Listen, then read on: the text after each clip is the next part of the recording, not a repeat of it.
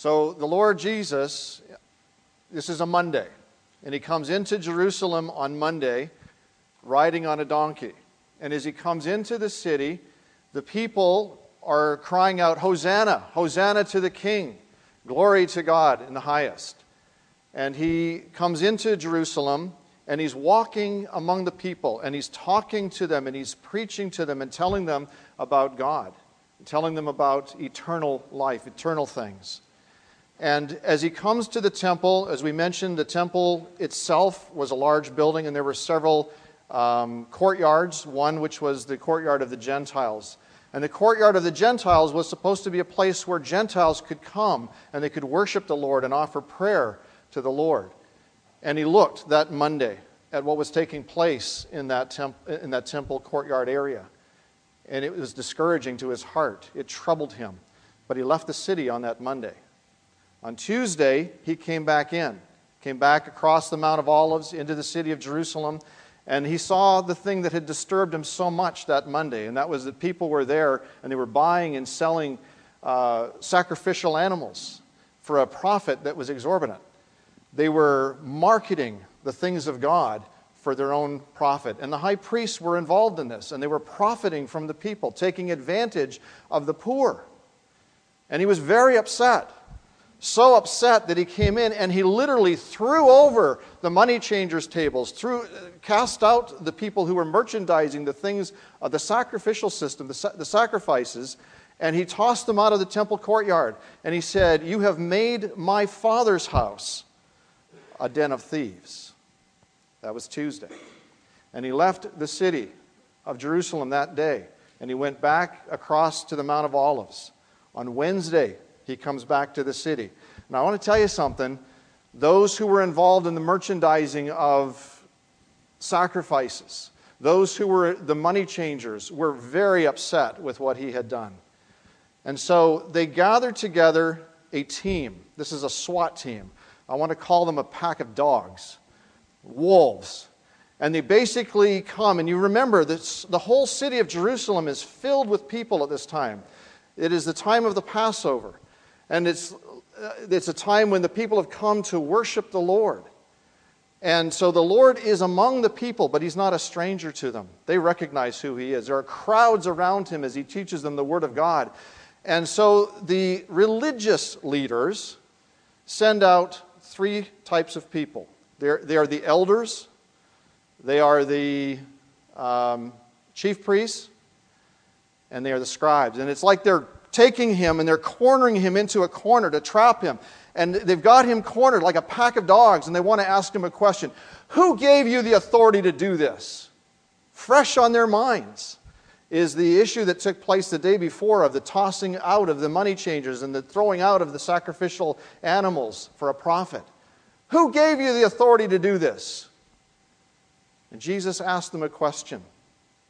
He was unmoved in a sense by their pressure, the cornering. And it's almost like they've got him in this corner, and he turns everything around, and he turns it around so that they're now in the corner. And he's now asking them the question. Let me ask you a question, okay? That's what he says. John the Baptist, was his ministry of God, or was it of men?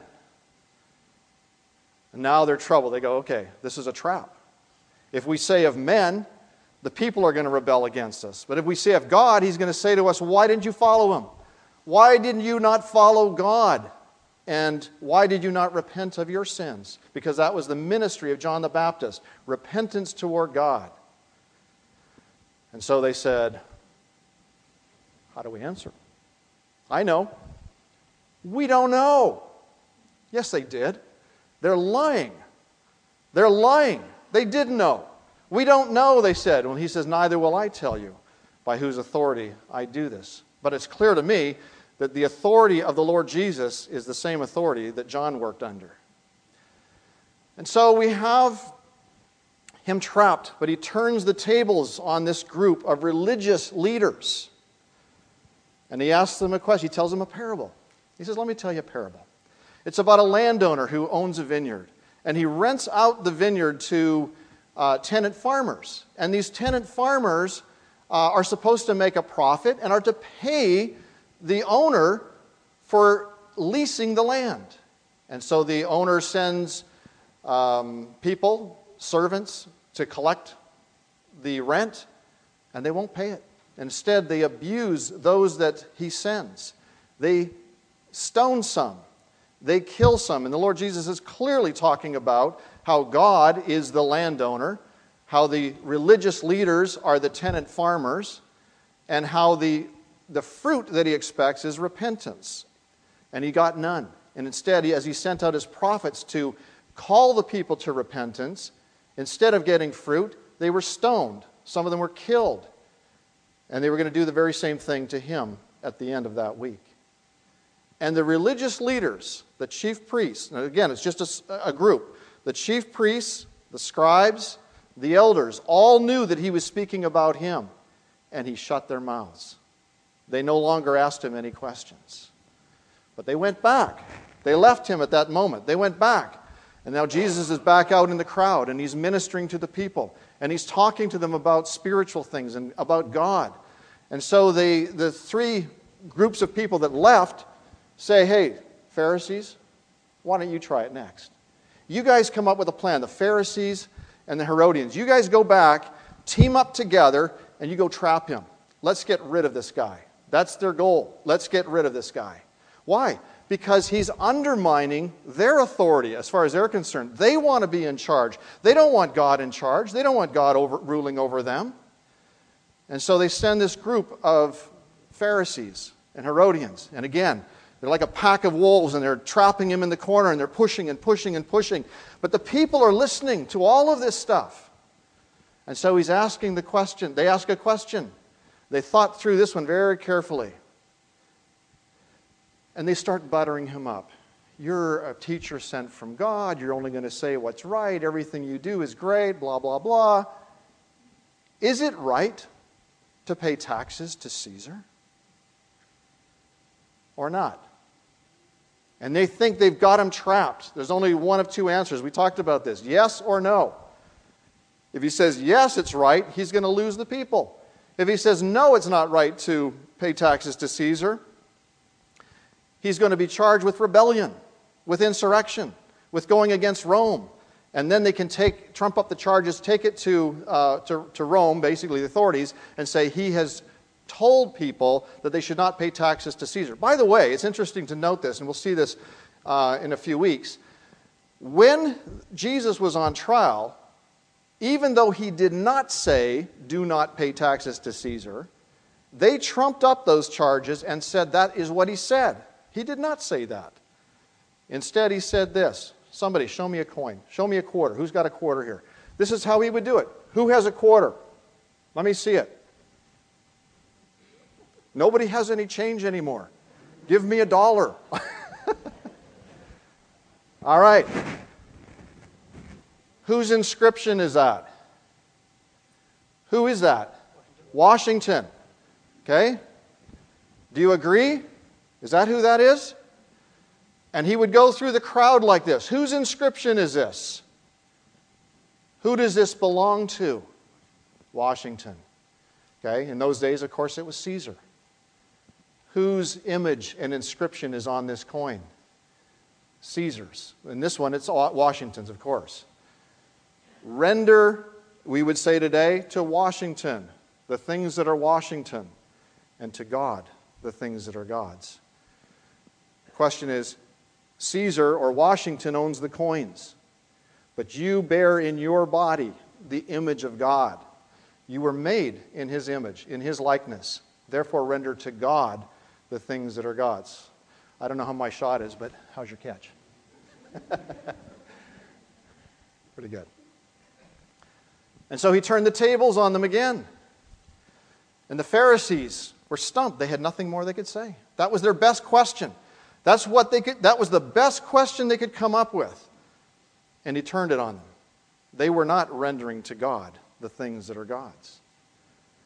And so they left. And then they left the area, and Jesus was again ministering among the people and ministering to the people and talking about spiritual things and things of God. And so they sent from them another group. Actually, they were in conflict in spiritual matters themselves. But they sent another group. This time it was the Sadducees. And the Sadducees don't believe in anything that is supernatural. They don't believe in anything that is true, really. They're the liberals of the religious community of the day. And they don't believe in the resurrection. And so they come up with this ridiculous scenario of a woman who marries a man. They're married together. The husband dies. And under the law, if a man and a woman were married and the man died childless, his brother was to marry the widow and raise up a child for him. And so they said, and that's what happened. And so they've got him again. They've got him cornered. And they're asking this question. Okay, so now this is how it happened. One man died. His brother married the widow. Then the brother died. Again, they're childless. And again. 7 times this happened. And finally the wife, or the widow, died herself. Childless. Ha, ha, ha, they laugh. In the resurrection, whose wife is she going to be? It's a joke to them. This whole idea of the resurrection, and they've told this story in such a way to make it a joke. There can't be a resurrection. Look at, if this scenario panned out, how ridiculous it is. And Jesus said, you're the ones in error. Who is Jesus? He's God. He knows about the resurrection. He knows about eternal things. He knows what takes place in heaven. They surely don't. And he says to them, you're in error, not knowing what it's going to be like in heaven.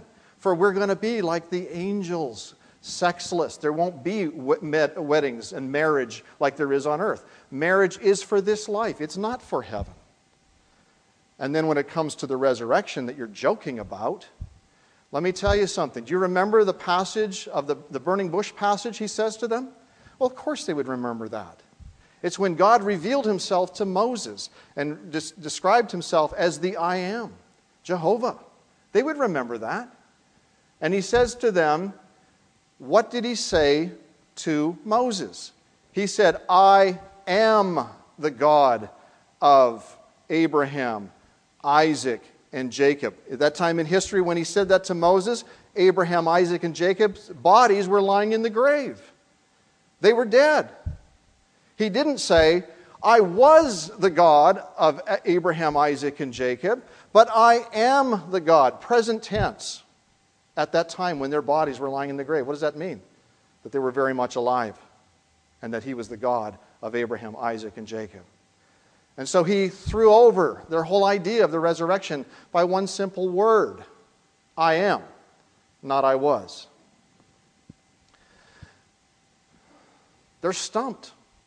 Every group that came to him, and notice they're all religious people who came to him.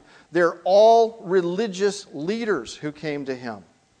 And they were all stumped.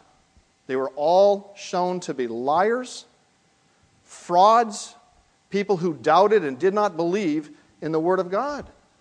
And these were the people leading the children of Israel.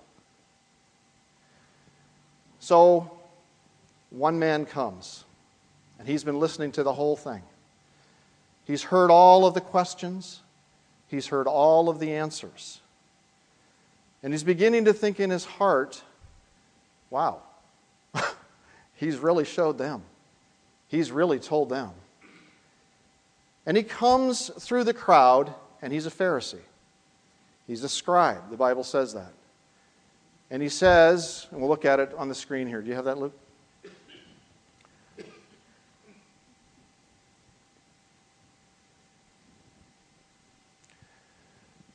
He says, which is the greatest commandment? And Jesus answers the question, and he says this, the first of all the commandments is, hear, O Israel, the Lord our God, the Lord is one. And you shall love the Lord your God with all your heart, and with all your soul, with all your mind, and with all your strength. This is the first commandment. This is the greatest commandment, he's saying. And the second is like it. You shall love your neighbor as yourself. There is no other commandment greater than these. So the scribe said to him, Well said, teacher, you have spoken the truth. For there is one God, and there is no other but He. And to love Him with all the heart, with all the understanding, with all the soul, and with all the strength, and to love one's neighbor as oneself is more than all the whole burnt offerings and sacrifices. And when Jesus saw that he answered wisely, notice this, he said to him, You are not far from the kingdom of God. But after that, no one dared answer him or dared question him. Here's the point. This one man comes out from the crowd. He's one of them. He's one of them. He's a scribe. He's a Pharisee. And he comes out and he asks, You've answered all these questions well. But the most important question is, what is the greatest commandment? Love the Lord your God with all your heart, your soul, your mind, your strength. Love your neighbor as yourself. He says, the scribe says, You've answered well. That's exactly right. Jesus answers all things well. And Jesus said to him, You're not far from the kingdom. And I believe that that is why Jesus spent that final week in Jerusalem, because there were souls just like this man that were not far from the kingdom. They were asking the questions. Listen to this about this man. He knew the truth. He knew the right answer. He was one step away from salvation. One step. What was that step that he would have to take? He knew it here. He had the right answers right here. He parroted them. He said, You're right. And he quotes back to Jesus what Jesus had just told him. He knew the right words. What is the difference between someone who knows about God and someone who knows God? It's the difference between knowing it here in the head and believing by faith in your heart. And that's what the Scripture says. If we look at Romans chapter 10.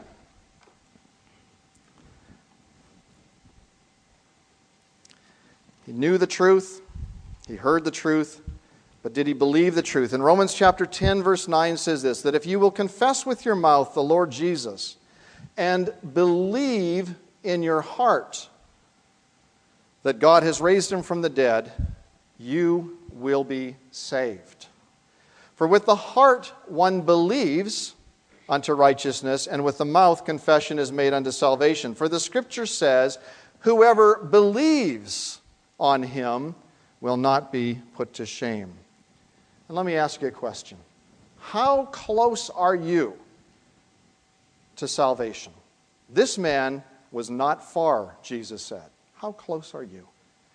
Are you this close? One step away, and you just simply haven't said, Lord, I believe everything I've heard. I believe everything I've been taught. Now I believe in you as my personal Lord and Savior. Take that final step if you haven't already. Take that final step. That is the difference between heaven and hell. Faith in the Lord Jesus Christ. Well, finally, when their questions are exhausted, there is silence. Pharisees, Sadducees, scribes, elders, chief priests, all of them have been stopped. Their mouths have been stopped. They dare not ask him any more questions. But there's still a question to be answered. One final question to be answered. And that question cannot be asked by any of them. This question is the most important question of all. And it's asked by the Lord Jesus Christ himself. That's what we see next. That's where we come to our passage this morning in Luke chapter 20. But I want to set this up just right, okay? We have something in the Bible called the Synoptic Gospels. It's a big fancy theological word for three Gospels that tell similar story, this story almost identically. There are some differences between Matthew, Mark, and Luke, different reasons for the differences.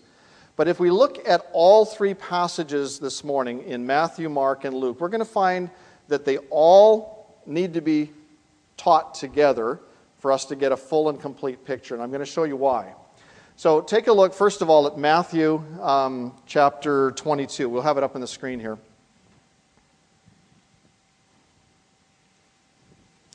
So Matthew chapter 22, verse 41. While the Pharisees were gathered together, Jesus asked them, this is now Jesus asking the questions, saying, "What do you think about the Christ?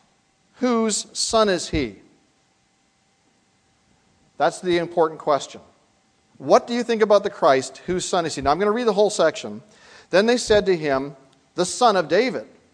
And he said to them, "How then does David in the Spirit call him Lord, saying, 'The Lord said to my Lord, sit at my right hand till I make your enemies your footstool'? If David then calls him Lord, how is he his son?" Mark chapter 12, verse 35, parallel passage. Then Jesus answered and said, while he taught in the temple, "How is it that the scribes say that the Christ is the son of David? For David himself said by the Holy Spirit, 'The Lord said to my Lord, sit at my right hand till I make your enemies your footstool.' Therefore David calls him Lord. How is he then his son?" And the common people heard him gladly. Now to our passage in Luke chapter 20, verse 41. And he said to them, "How can they say that the Christ is the son of David? Now David himself said in the book of Psalms, 'The Lord said to my Lord, sit at my right hand till I make your enemies your footstool.' Therefore David calls him Lord. How is he then his son?" Jesus asks the question. He is the one presenting to them now the most critical question that they need to face. And it is the most critical question that we need to face. What do you think about the Christ? Whose son is he? What do you think about the Christ? This is the central question that you must answer. Who is the Christ? Many people claim to believe in God. Jesus said to his disciples, "You believe in God. Believe also in me." What was he saying? You believe in God. Believe also in me. He is putting himself on the very same level as God. People just don't do that. And specifically, Jewish people don't do that without being stoned. But that's what he was saying.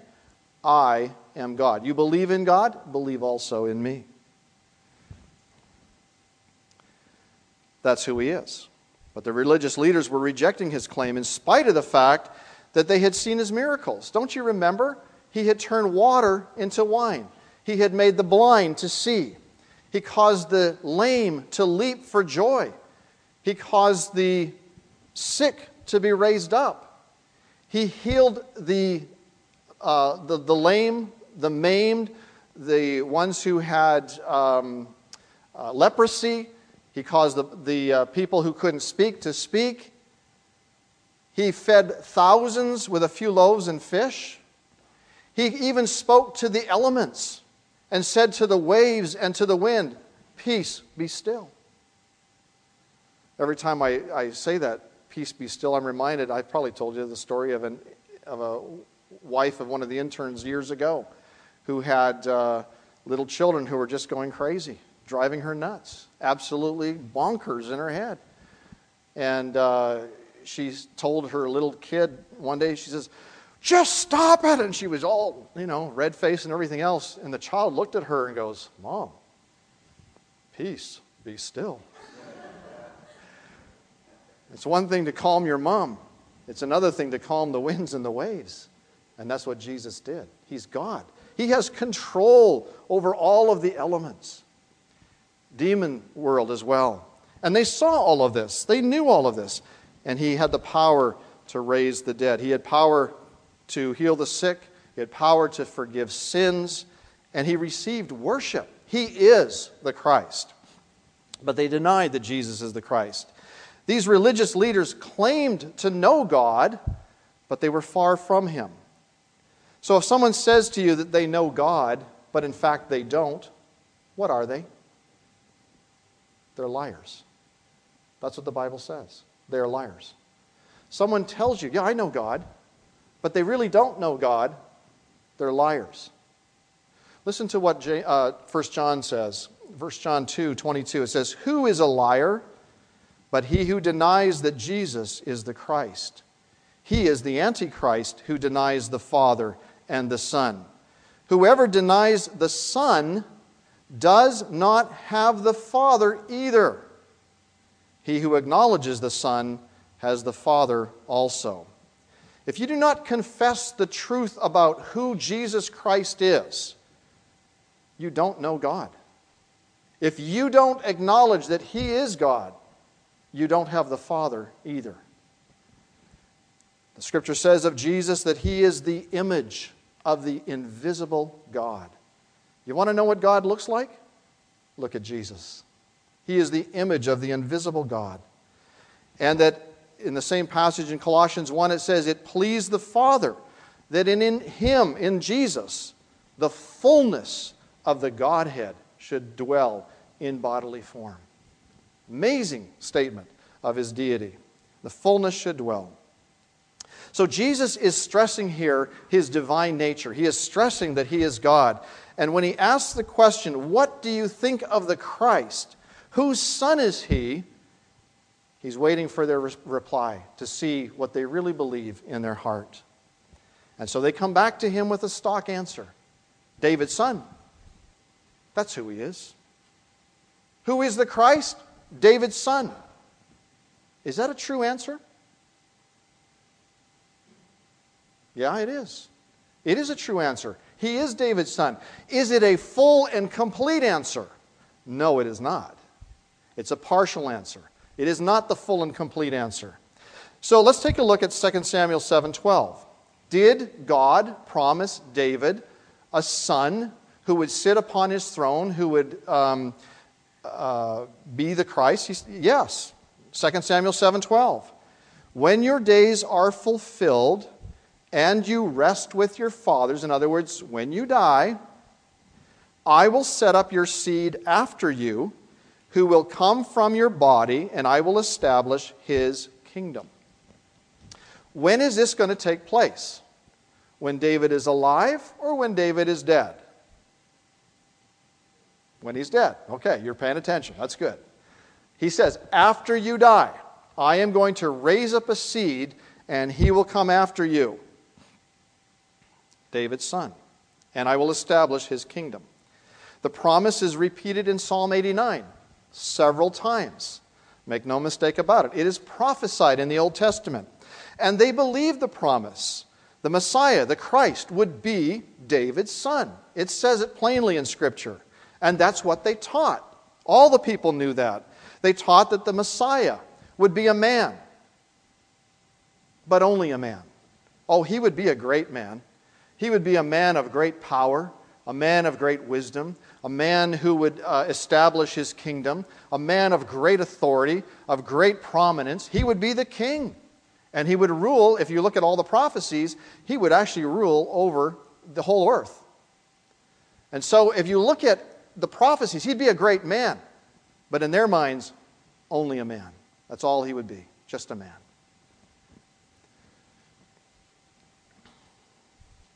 Jesus, was he a descendant of David? Yes, he was. In fact, if you look at the lineage of Jesus, there are two accounts of his chronology, if you will, of his lineage all the way back. One is all the way back to Adam, and one is all the way back to David. And so if you trace back his heritage, you find that he is a son of David. It's his by right. But you know what? You could trace a lot of people back to David, because after David had a lot of kids. He had more than I did. It's a lot of kids. And they had a lot of kids, and the kids kept coming. And so there were a lot of people who were from the line of David. And Jesus was a son of David. And that's what they thought of him. They would know his pedigree.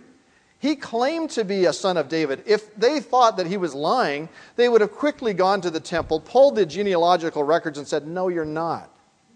They knew he was a son of David, but that's what they thought of him. a son of David, not the son of David, who would be the Messiah. He was just one of many. But you know what? I believe that there were people who were living at that time who recognized Jesus to be the Son of David. And we have an account of that several places in the Scripture. Do you remember the two blind men? As Jesus was walking by one day, and they said this to him in Matthew 9:27, "Have mercy on us, Son of David." They didn't say that to any other sons of David, but they said it to him. They recognized who he was, even though they were blind. They had better sight than the religious leaders. Son of David. Jesus healed a demon-possessed man who was blind and mute. And the people asked themselves, after they saw this, they said, could this be the Son of David? Could this be the Son of David? Even a Canaanite woman from the region of Tyre and Sidon, she came to Jesus and they cried out to him. She cried out to him saying, "Have mercy on me, O Lord, Son of David. My daughter is severely demon-possessed." In Matthew 20:30, two blind men again by the side of the road wanted to be healed, and they cried out, "Have mercy on us, O Lord, Son of David." And on Monday of this same week, the crowd swelling into the city of Jerusalem, as they cried out, "Hosanna," they cried out, "Hosanna to the Son of David." They recognized, in whatever way, who he was. Some people recognized that he was only a son of David by birth, but he was the Son of David, the promised one who would come and reign on David's throne. He was the Christ, the Messiah, the Son of David. There are many in the line of David, but only one who could be the Son of David. Now he turns to the Pharisees and he asks them directly, "What do you think about the Christ? Whose son is he?" And they answered, as I said, in the traditional way, David's son, Son of David. But they don't go far enough. They are basically saying the Messiah, the Christ, will be a man, only a man. He'll be a great man. He'll be a great influence, great power, great wisdom, great authority, all of these things, but he will be just a man. But Jesus doesn't leave them that option. If Jesus is, and when people say this today, "Oh, Jesus was a great man. He was a great teacher. He was a great influencer over humanity. He was a powerful man, a man of great wisdom, a man of great authority." But he's only a man. They are totally missing the point. Jesus doesn't leave us that option either. Jesus is either God or he is entirely a fraud. You can only have one of those choices. He's either God or he's a fraud, because he claimed to be God. Luke chapter 21. The Lord does an amazing thing here. He asked them, and the reason I wanted to go to the three passages that describe this event is because they have little bits of information that are different in each passage that are important for the whole story.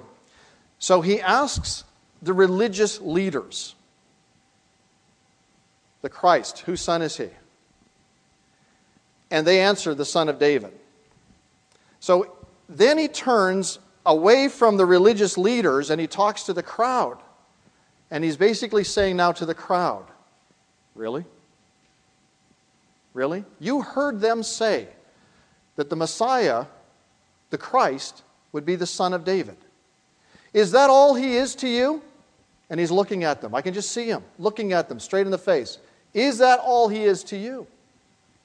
Why then, if he is only the Son of David, and that's kind of the thrust of what he's saying here, why is it that if he's only the Son of David, does David himself call him Lord? Good question. Good question. Demands an answer. Luke chapter 21:42. David himself said in the book of Psalms, "The Lord said to my Lord, sit at my right hand till I make your enemies your footstool." Therefore David calls him Lord. How is he then his Son? Important question. So if we go back to the Old Testament, where this is quoted from, it's Psalm 110, verse 1. It's a short psalm.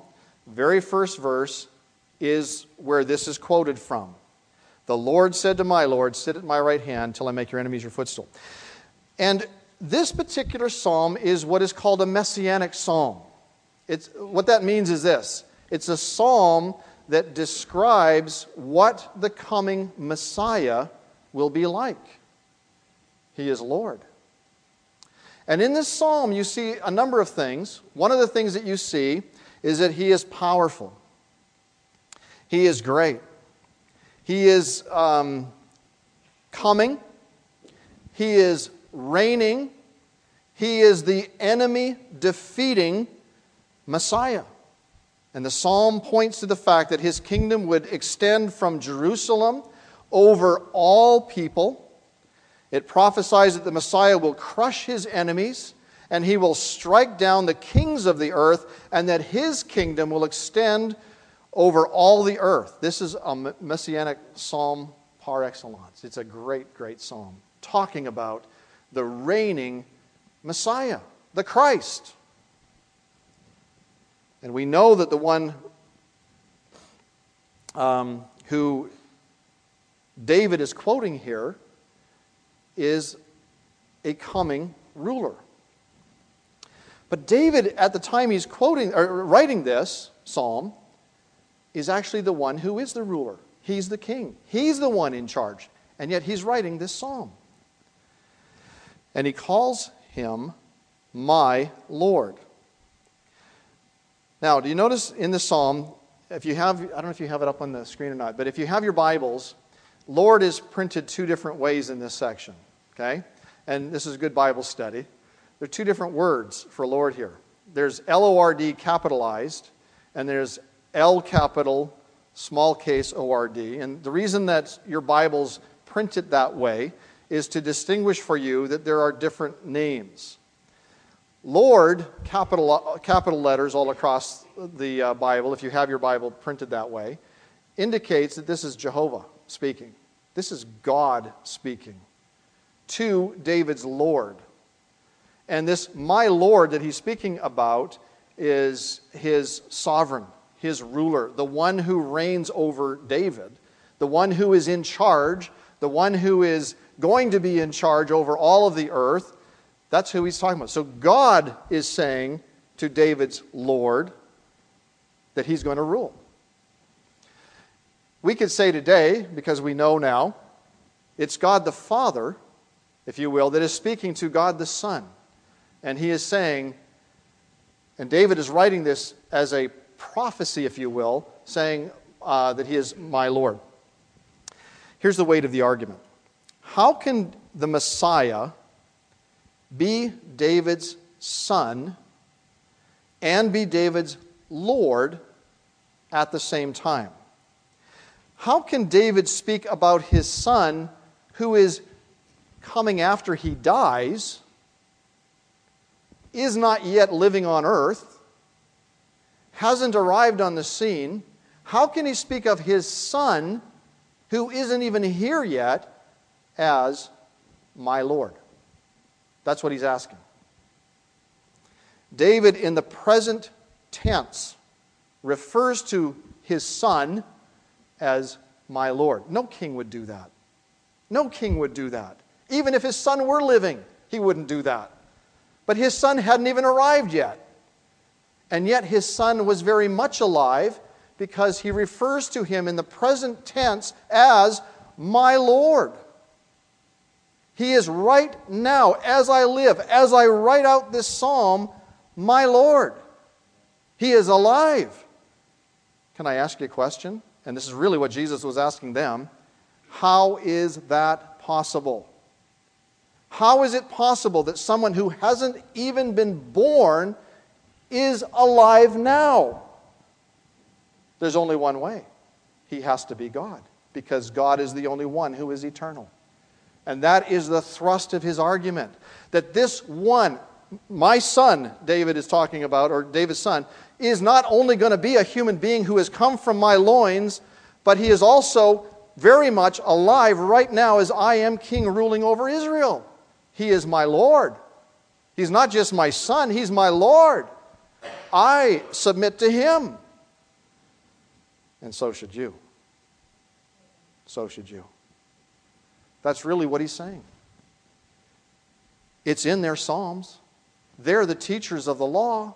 They're the scribes, the Pharisees, all the ones who are the keepers. And they have been for centuries telling a lie. You understand that? They have been telling a lie. Because they have been saying all along, the Messiah is David's son. And that's all he is. And if David's son were to be born right now, guess what? We're the rulers in charge. We're really the power behind all of this. And we could have some influence over him. No, you can't. He's standing right in front of you. And he just silenced you. He just silenced you. He alone is God.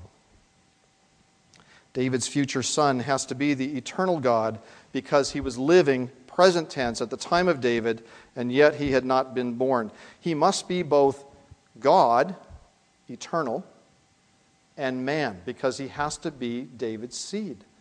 And so even in the Old Testament, believe it or not, here you have before you evidence that God was going to become a man. They didn't see it. They didn't see it. God has to become a man in order to be David's seed and to reign on his throne. Well, some might say, well, David just was writing a psalm. You know how musicians are.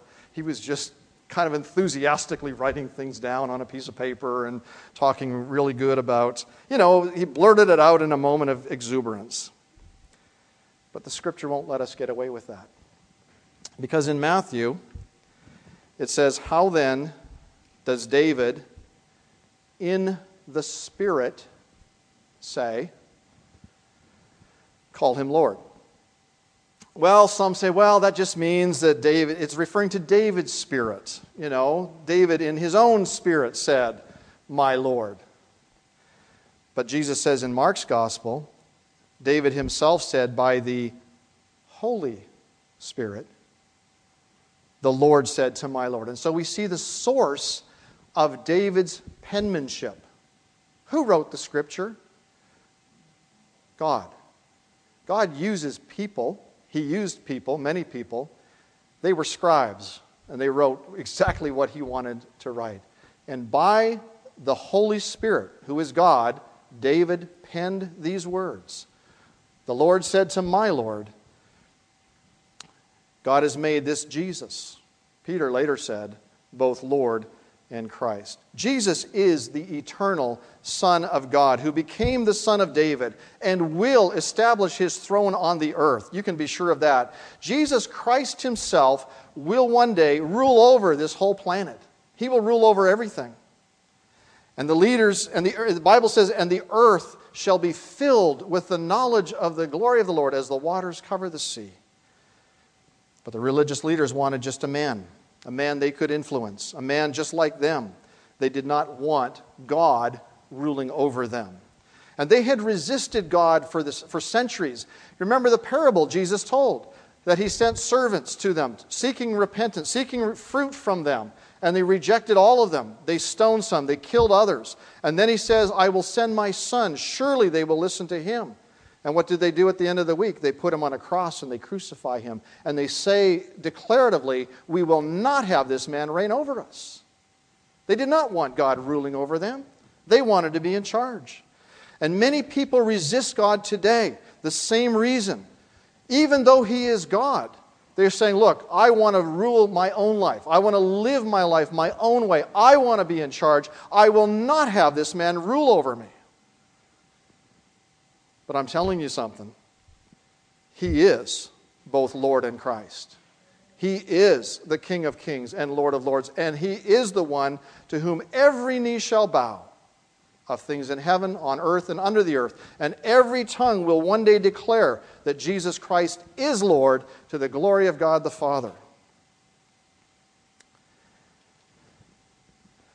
They had resisted God for centuries. And these people were being taught by the false teachers. Their religious leaders were blind, leaders of the blind. They're being taught by false teachers. And so Jesus turns from the religious leaders and the religious teachers, and he speaks to his disciples now. And he speaks to them loud enough for everybody to hear. I don't like movies that portray Jesus, because they always have him in these goofy-looking robes and he's always very, almost like Bambi, I don't know. He was meek, he was mild to people who would listen, to people who had ears to hear. But I'm telling you, when he came up to false teachers, to false religious leaders, I would not want to be on the other side of his anger and his words. And he says, in the hearing of the people, he said to his disciples, "Beware of the scribes who desire to go around in long robes, love greetings in the marketplaces, the best seats in the synagogues, and best places at feasts, who devour widows' houses and for a pretense make long prayers. These will receive greater condemnation." And here we have the judge of all the earth speaking condemnation upon religious people. Not the sinners. I mean, they are sinners for sure. But on the religious people. These men were frauds. And I want to say something to you. Religion will never get you to heaven. It's impossible. You can't get to heaven by your good works. You can't get to heaven by being religious. And these men were religious frauds. They had the appearance of being spiritual. They had the appearance of being spiritual men. But Jesus said in another place, these are men who are like whitewashed tombs, full of dead men's bones. They appear outwardly to be holy, to be honorable, to be respectful men. But they will receive the greater condemnation. And I want to say that there are men like this today, many who lead megachurches, who take advantage of the poor, the widows, the disadvantaged, with promises that if they just send more money in, if they just keep sending more money in, their wages, their earnings, and everything else, that God has to bless you. He has to give you double what you give to Him, or quadruple, or whatever number they come up with this week. And these are religious frauds who are taking advantage of the poor and disadvantaged, giving them hopes and dreams that they cannot fulfill. They rob people through their radio ministries, their TV programs, their slick Madison Avenue mailings, and they travel the world to gain followers who will pour more money into their ministries. Churches are filled with men and women today who love the titles. They love the honor, just like these Pharisees and Sadducees and all the rest. They love titles of doctor and reverend and right reverend and holy father and most holy father and all this kind of stuff. And they wear backwards collars, to make themselves look more religious. I remember years ago that Jeff Tischler went into Safeway to buy something for lunch. And there was this guy walking in Safeway in this long religious robe with a huge cross on him in a very holy way, walking past the produce section. And Jeff said, "I'm going to witness to this guy." And he comes up and he says, "You appear to be a religious man." And he goes, "Oh, you noticed, did you? And Jeff pulls out of his backpack a great big red letter edition Bible, and he throws it down right on top of the meat. And he says, "Hey, I want to talk to you about the Scripture, what God has to say." He was a religious, not Jeff, but this religious pomp and ceremony guy was a religious fraud. He didn't know the Lord. He can wear whatever he wants to wear. He can have the title of pastor or religious leader of some sort, of father, holy father, whatever they want to say. But he's a religious fraud, and they're leading people to hell. Do you think Jesus was upset? I think so. Beware, beware, beware. They love the honor of people recognizing them as holy men, or the prestige of invitations to pray at prayer breakfasts, or preach at conferences, or have their names splashed on billboards next to the freeway. They love the book circuit, where they can sign books and tell about their latest offering. They love the radio interviews and the TV specials and the accolades poured out upon them. And for a pretense, they make long prayers to make them appear more holy. And all the while, they are robbing widows, the disadvantaged and poor and defenseless people. And they fatten themselves up for the slaughter. Beware, Jesus says. These will receive the greater condemnation. Do you realize what Jesus is saying? These men are not saved. And he is basically turning to the crowd and saying, all those guys that just came to see me, they don't know God. Because here I am, and they don't know me.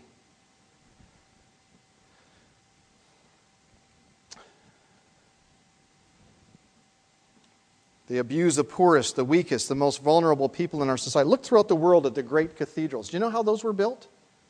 On the backs of poor people. People who gave money to build cathedrals so that their sins could be forgiven. If you just give more, we'll have a bigger cathedral, and your sins will be forgiven. Martin Luther protested the abuse of the poor by protesting the sale of indulgences. He was a Catholic priest, and he spoke out against the Catholic Church in protest. That protest was heard loud and clear and became what is now known as the Protestant Reformation. Do you know that you're a Protestant today? But how many of you are protesting as Martin Luther did? These same abuses have crept into the Protestant circles by false teachers who enrich themselves by taking advantage of the poor. And Jesus condemns it and says that such religious charlatans will receive greater condemnation. It's not that these religious men and women are just simply mistaken. They are condemned, and they will face greater condemnation than the rest of the unbelievers. And in Luke 21, it seems like a shifting of gears, but it's really not. He looked up, and he saw the rich putting their gifts into the treasury. And he saw also a certain poor widow putting in 2 mites. So he said, "Truly I say to you that this poor widow has put in more than all. For all these out of their abundance have put in offerings for God. But she out of her poverty put in all the livelihood that she had." Do you know something? Though the religious leaders of the day had no place in their heart for the disadvantaged, they had no place in their heart for the poor, the widows, the orphans, the people who were outcasts of society. I'll tell you something, God does. It's very, very clear in the Scripture. And I think that the Lord is saying, look, here's how the religious rulers have treated those that I hold in dear esteem in my heart. You know, the Bible says about widows and orphans, it says that He is a father of the fatherless, a defender of widows, is God in His holy habitation. The law of God commands in Exodus 22:22, "You shall not afflict any widow or fatherless child." God Himself in Deuteronomy 10:18 says this, "He administers justice for the fatherless and the widow, loves the stranger, giving him food and clothing." You know that the book of Deuteronomy also allows for widows, orphans, those who are disadvantaged, to go into the fields at harvest time after the fields had been harvested. The farmers were told, do not cut into the corners of your fields. You leave that, because I am leaving that for a special people of my heart, God is saying. That's the widows, the orphans, the disadvantaged. Let them go and freely take of the fruit that I have provided to you. You go ahead and do your rows and bring down most of the harvest. You can have all of that, but you leave some. You take care of the widows. You take care of the orphans. You take care of the disadvantaged, because God has taken care of you.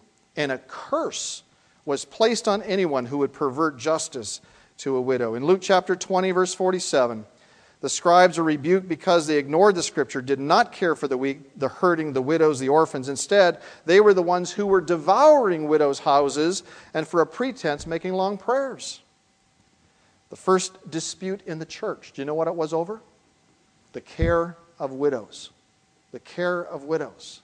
Some thought that they weren't being fairly taken care of. And so it was the beginning and the establishing of deacons in a church setting, where deacons were called. They were to be holy men, men who had one passion in the church. And you know what that was? To take care of the disadvantaged. That is the calling of the deacons in this church. Do you know that?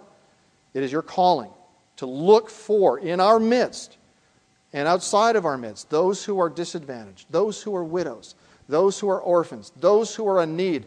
And do not harden your heart against them, but generously provide, generously give, generously take care of them. In 1 Timothy 5, it says this, honor widows who are really widows. But if any widow has children or grandchildren, let them first learn to show piety at home and to repay their parents, for this is good and acceptable before God. So he's saying this, first priority, if you're a child or a grandchild or any relative of a widow, step up to the plate. You take advantage. Don't take advantage of her. You take the necessary action, and you care for them. You take it out of your own pocket. You provide for them. But there are some who won't do that. There are some who won't do that. And so it is our responsibility as believers, and particularly as the church, to care for those who are truly widows. Now, she who is really a widow and left alone trusts in God and continues in supplication and prayers night and day. And I think that this widow that Jesus pointed to, and he said to his disciples, look at her, watch her. And as they watched her, Jesus was really saying to them about her, here is a woman who trusts me. How many of you, can I ask, you don't have to show me your hands, have taken everything you have, emptied your bank account, emptied your pockets, and given it all to the Lord because you trust Him to provide for tomorrow? That's what she did. That's what she did. And what he is really saying here is this. Here is a woman who knows the special place that she has in my heart. And she is willing to sacrifice everything for me because she knows tomorrow I'm going to take care of her. That's faith. That's faith. She trusted the Lord that way. I'm not asking you to empty your bank account. I don't think the Lord is asking you here in this passage to do that. I think what he is saying to you, look, if she is willing to trust the Lord, don't you want to have a part in caring for her? Don't you want to have a part in taking care of this widow who is trusting the Lord? Show that you're trusting in Him too. But if anyone does not provide for his own, and especially for those of his household, he has denied the faith and is worse than an unbeliever. I think it's obvious that she fully trusted in the one who promised to be a father to the fatherless and a defender of the widows. The question for us is, will we do the same? Will we care for those in our midst? James chapter 1, verse 27, we'll end with this verse and the meeting will be over. Pure and undefiled religion before God and the Father is this, to visit orphans and widows in their trouble and to keep oneself unspotted from the world. Let's pray. Lord, we cry out to you that you would help us to see clearly the things that are taught in Scripture, that we would not harden our hearts like the religious leaders of the day did. I pray, Lord, that we might be tender and affectionate towards you and the things that are on your heart. Lord, help our hearts to beat after your own heart. Lord, we pray that we would open our eyes to see the widows, the orphans, the disadvantaged, the ones who are poor and suffering, and that we might take every step necessary to care for them, to provide for them, and to do the things that you have asked us to do. For we ask it in Jesus' name. Amen.